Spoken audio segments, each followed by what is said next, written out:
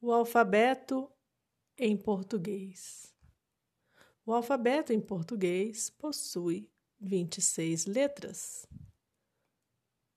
21 consoantes e 5 vogais. As vogais são A, E, I, O, U. Vamos repetir? A, E, I, O, U. Agora, vamos ouvir somente as consoantes.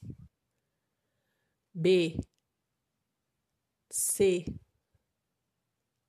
D,